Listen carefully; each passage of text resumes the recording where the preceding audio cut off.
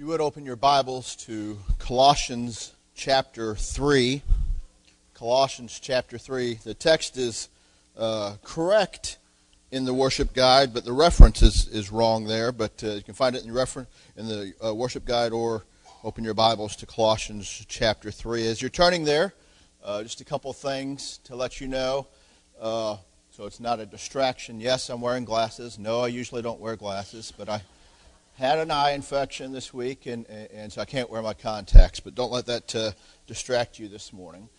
Secondly, I'll let you know that Dr. Weldon has been on vacation this week, and he is due back into the office first thing tomorrow morning.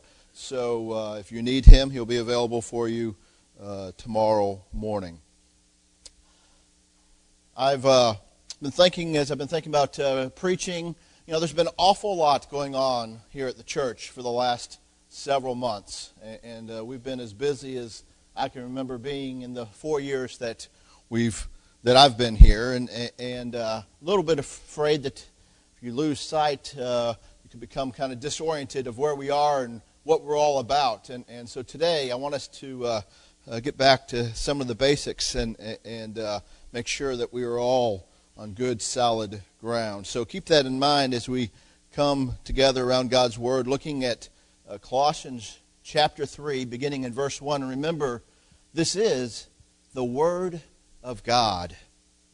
If then you have been raised with Christ, seek the things that are above, where Christ is, seated at the right hand of God. Set your mind on things that are above, not on things that are on earth. For you have died, and your life is hidden with Christ in God. When Christ, who is your life, appears, then you also appear with him in glory. Put to death, therefore, what is earthly in you: sexual immorality, impurity, passion, evil desire, and covetousness, which is idolatry. Let's pray together. Father, as we come this morning, we ask that your Spirit would open our minds and our hearts, and we see glorious truths in this portion of your holy gospel. And we pray this in Jesus' name. Amen. 4 or 5 years ago, I had been in the living room talking with my son, Jonathan. We'd been watching a little TV, and he started to leave the room. And as he was walking out of the room, it's about the time he got to the door, I said, "Oh, and by the way, Jonathan." He said, "Yes, Dad, I know, and I love you too."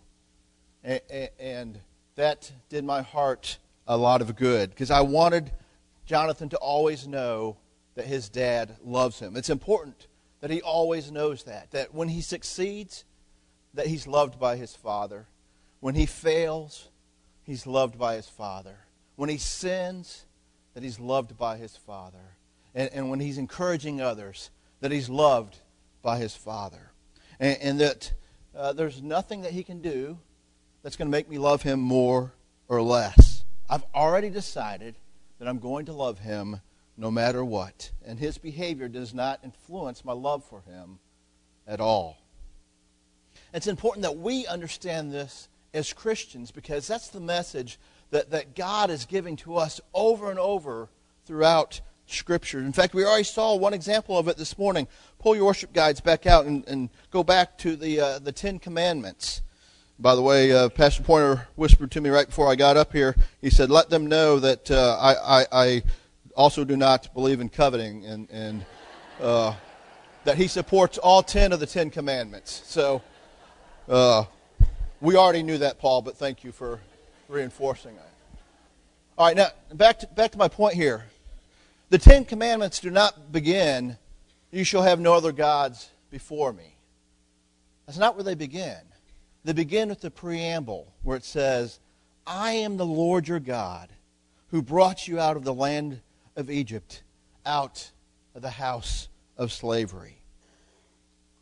See, it's there that what we learn is that the 10 Commandments do not tell us what we need to do to get God to love us. The 10 Commandments tell us how we respond to a loving God. There's a big difference there. And folks, what it is that's grace. And grace always comes first. And grace always comes first as God deals with his people. You know, the world, for the most part, they do not understand that. They think the Christian life is a life about us trying to do things to win God's favor. And nothing's further from the truth. Grace always comes first. Christ died for our sins, we're told in Romans 5. When? While we were still enemies with God. You see, grace always comes first. Every other religion in the world tries to do things to please their God so that they might have some sort of favorable outcome in that relationship. But Christianity turns that idea upside down and says, no, that's not it at all. That's not it at all. God is always reminding us throughout the Bible that his love comes first. We see it here in the Ten Commandments. We see it in the different covenants that God makes throughout the Old Testament. We see it in the Exodus out of Egypt, and we see it as the people go into the Promised Land 40 years later. We see it personified in Jesus Christ himself. And we see it throughout the epistles as those letters are written to the churches. And we see it right here in our text this morning. Remember it this way. The indicative always precedes the imperative. The indicative, what God is doing, has done, or will do, always precedes the imperative, what God would have us to do. What God commands us to do, the imperative, will always follow the indicative. Let's take a look at how we see this in our text this morning. In verse 1, it starts off, if then you have been raised with Christ. Now, that's not really a question. If you have the NIV in front of you, you have a little bit better translation where it says, since then you have been raised with Christ. And that's the way we should read it. Since we've been raised with Christ. So that's our indicative statement. We are people that have been raised with Christ. This is actually the call to worship that Mark had picked out last week on Easter Sunday. Because we have been raised with Christ. That's who we are as believers. God has done that. He has allowed us to share in Christ's resurrection. And since we've been raised with Christ, then Paul says after that, this is what you should do. Because grace always comes first. Paul has spent most of chapter 2 talking about the supremacy and the sufficiency of Jesus Christ. And here in chapter 3, he starts off by telling us that we are raised with Christ. Everything that Paul is going to be writing about after this opening statement are the imperatives. And they're conditional upon the indicative that we have been raised with Christ. And there's real benefits for us as it concerns being raised with Christ. And I want us to look at just a few of them. There's many of them. We're not going to take time to look at all of them. Let's just look at a few of them this morning. The first thing I want you to know when you think about what does it mean to be raised with Christ is that we have a real assurance of our salvation. And that's a glorious truth to hold on to. We have a real assurance of our salvation. We should never have a doubt about where we stand with Christ. Again, it's Christ who's doing the work, and then he includes us in the accomplishments. And what could be more assuring than the words that we read in Romans 8, beginning in verse 31, when we read, what then shall we say to these things? If God is for us, who can be against us? He who did not spare his own son, but gave him up for us all, how will he not also with him graciously give us all things? Who shall bring any charge against God's elect? It is God who justifies. Who is to condemn? Christ Jesus is the one who died. More than that, here it is, who was raised. Remember, we were raised with Christ. Who is it at the right hand of God who indeed is interceding for us? Who shall separate us from the love of Christ? Shall tribulation or distress or persecution or famine or nakedness or danger or sword? As it is written, for your sake we are all being killed all the day long. We are regarded as sheep to be slaughtered. No, in all these things we are more than conquerors through him who loved us. For I'm sure that neither death, nor life, nor angels, nor rulers, nor the things present, nor the things to come, nor powers, nor height, nor depth, nor anything else in all creation will be able to separate us from the love of God in Christ Jesus. Amen. What a benefit to know that our salvation is secure. We can always be assured of that. So benefit one is that our salvation is assured. The second benefit we see from being raised with Christ is that God actually promises a whole lot more than just being saved from hell, but He promises to save us to something that's quite spectacular. He saves us to be His children. We are heirs of God Himself. Again, when Paul was writing to the church in Galatia this time, we read, for in Christ Jesus you are all sons of God through faith. For as many of you as were baptized into Christ have put on Christ. There is neither Jew nor Greek, there is neither slave nor free, there is no male and female, for you are all one in Christ Jesus. And if you are Christ, then you are Abraham's offspring, heirs according to promise. And then a little bit later he says, but when the fullness of time had come, God sent forth His Son, born of woman, born under the law, to redeem those who were under the law, so that we might receive adoption as sons. And because you are sons, God has sent the Spirit of His Son into our hearts, crying, Abba, Father. So you're no longer a slave, but a son. And if a son, then an heir through God. What a glorious benefit to being raised with Christ. So we have the assurance of salvation. We are heirs with Christ. And the last thing I want us to consider, this verse touched on also, is that we who are raised with Christ are empowered, are indwelt by the Holy Spirit Himself. We can be sure that even when we don't think we can press on anymore, the Spirit is there interceding on our behalf. He fights for us even when we don't even know that we're supposed to be fighting. He comforts us when we're hurting. He rebukes us when we need to be rebuked. Being raised with Christ is the highlight of the Christian life here on earth. When we say we've been raised with Christ, we're saying that all that is Christ is also ours. And that's good news.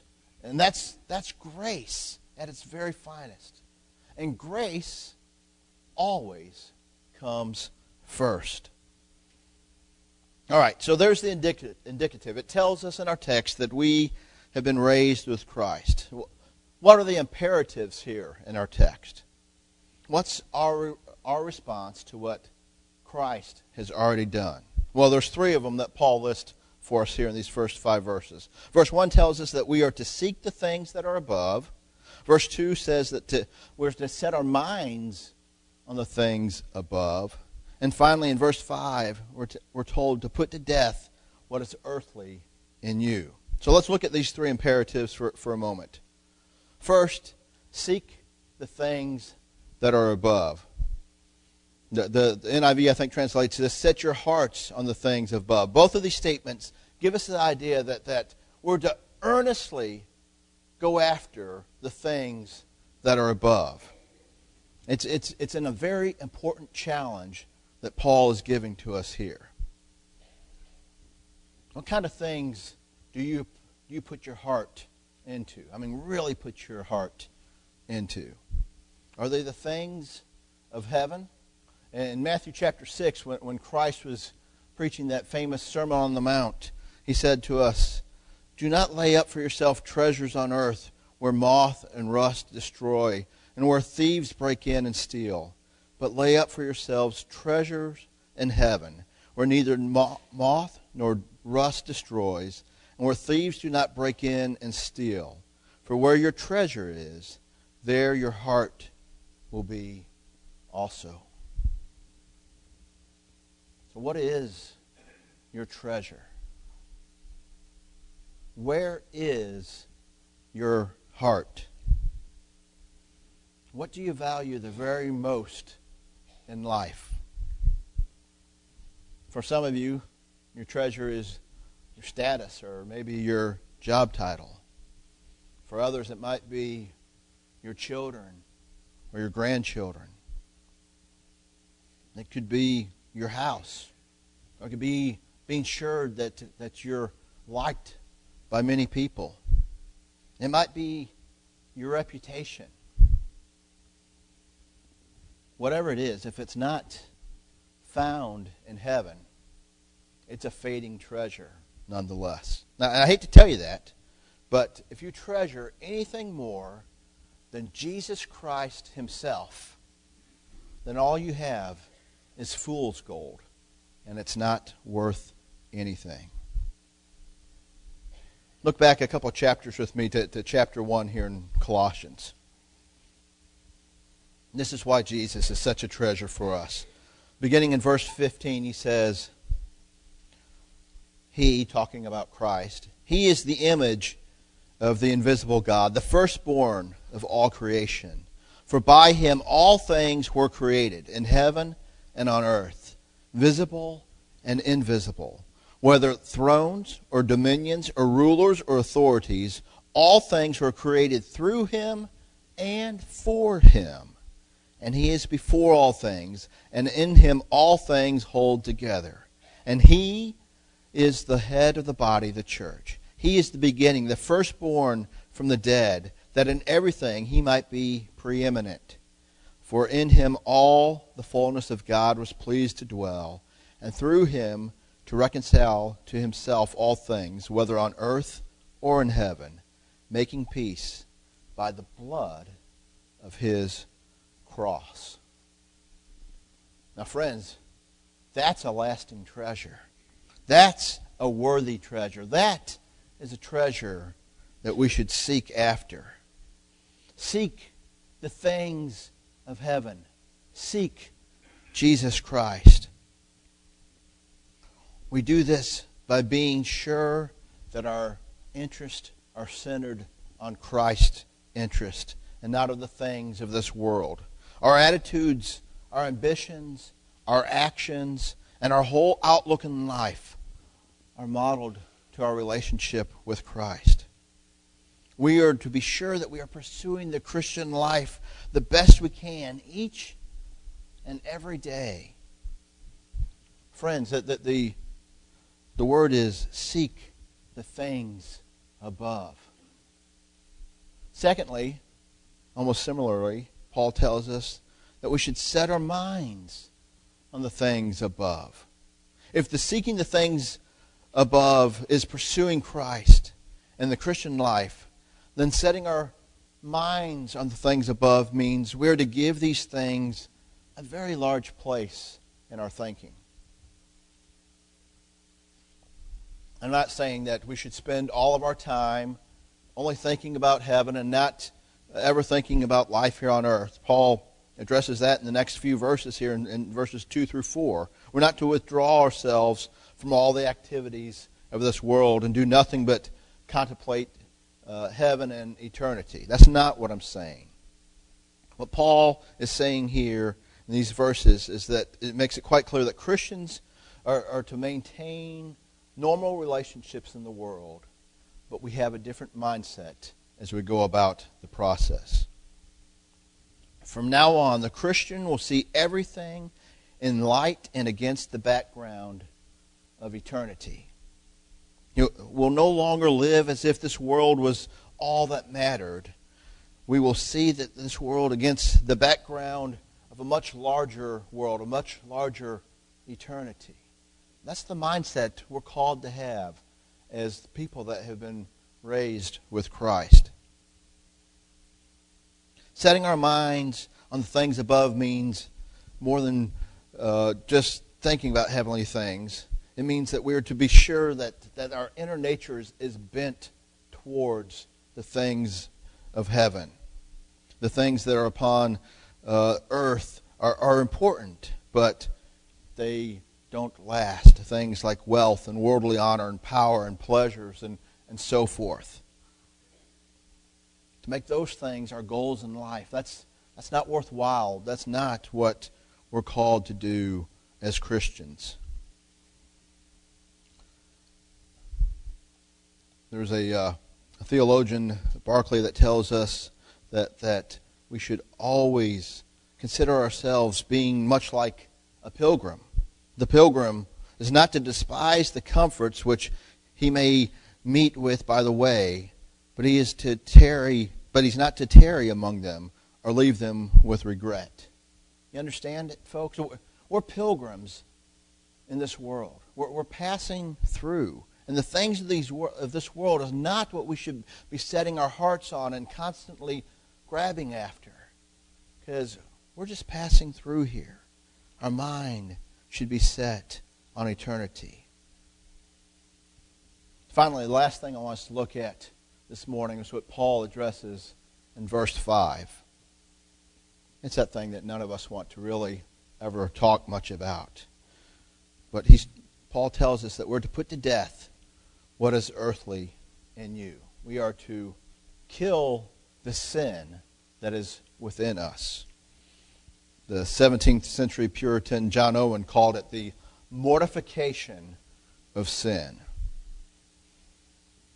We need to put to death the sin in our life.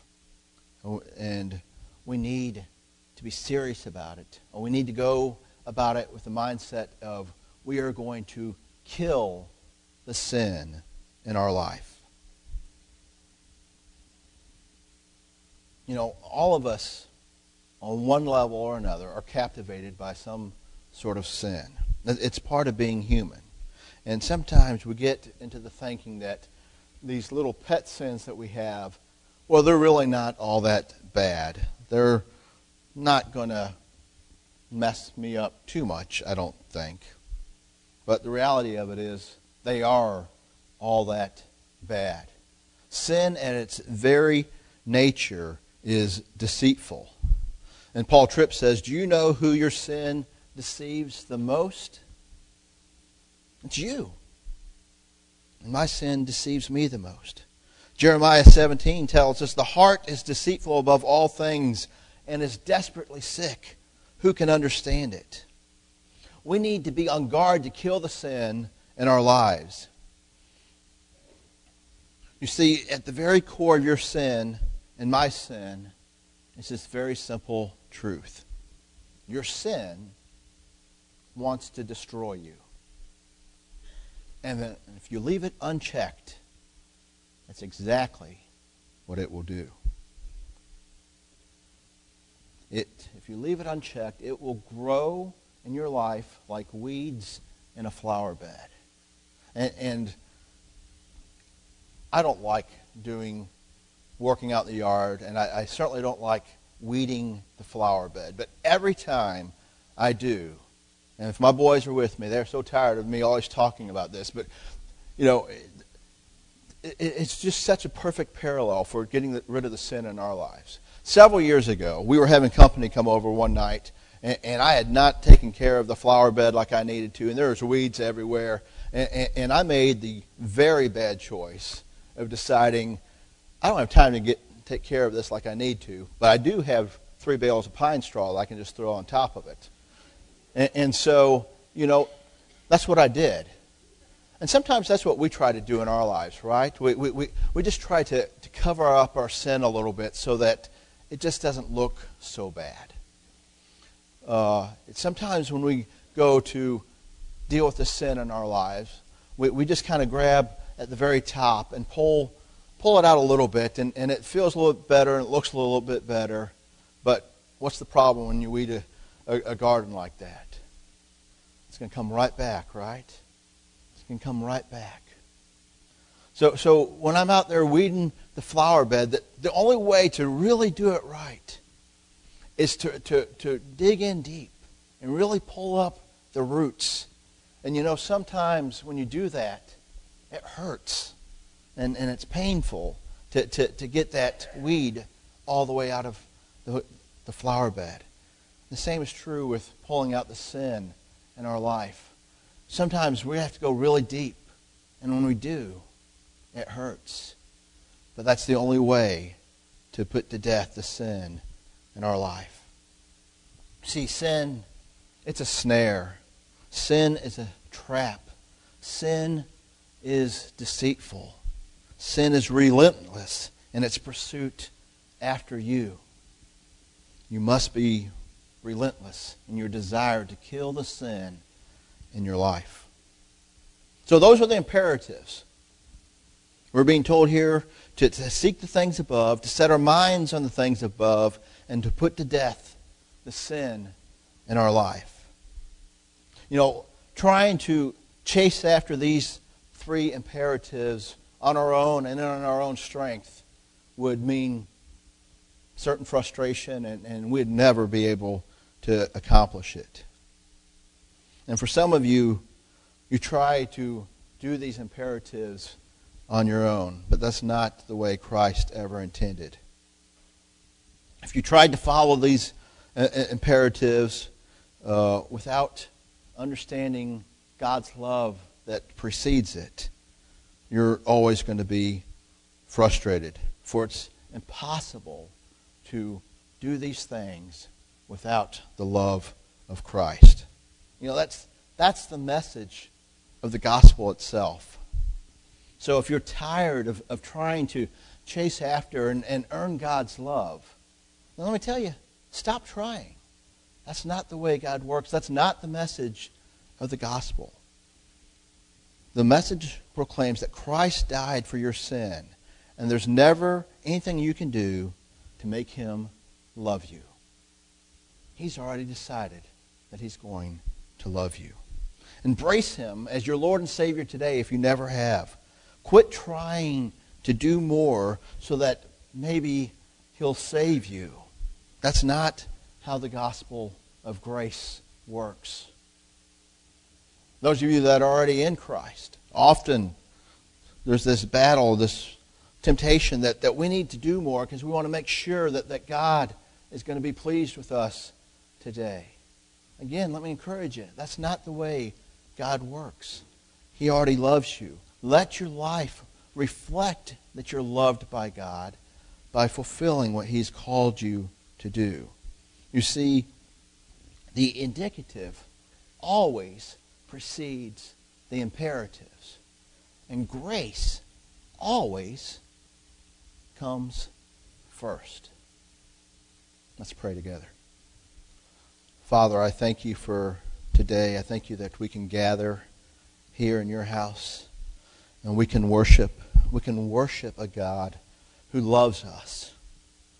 We don't have to come here and try to obtain your favor, but our worship is nothing more than our response back to a loving God. Father, be with us today, as surely by lunchtime we're going to be fighting the temptation to think we need to earn your love. Certainly by the middle of the week, Lord, be with us today and each day of this week, that we will constantly fall back on the good news of the gospel and know that we are loved unconditionally by you, our Savior, Jesus Christ. We pray this in his name. Amen.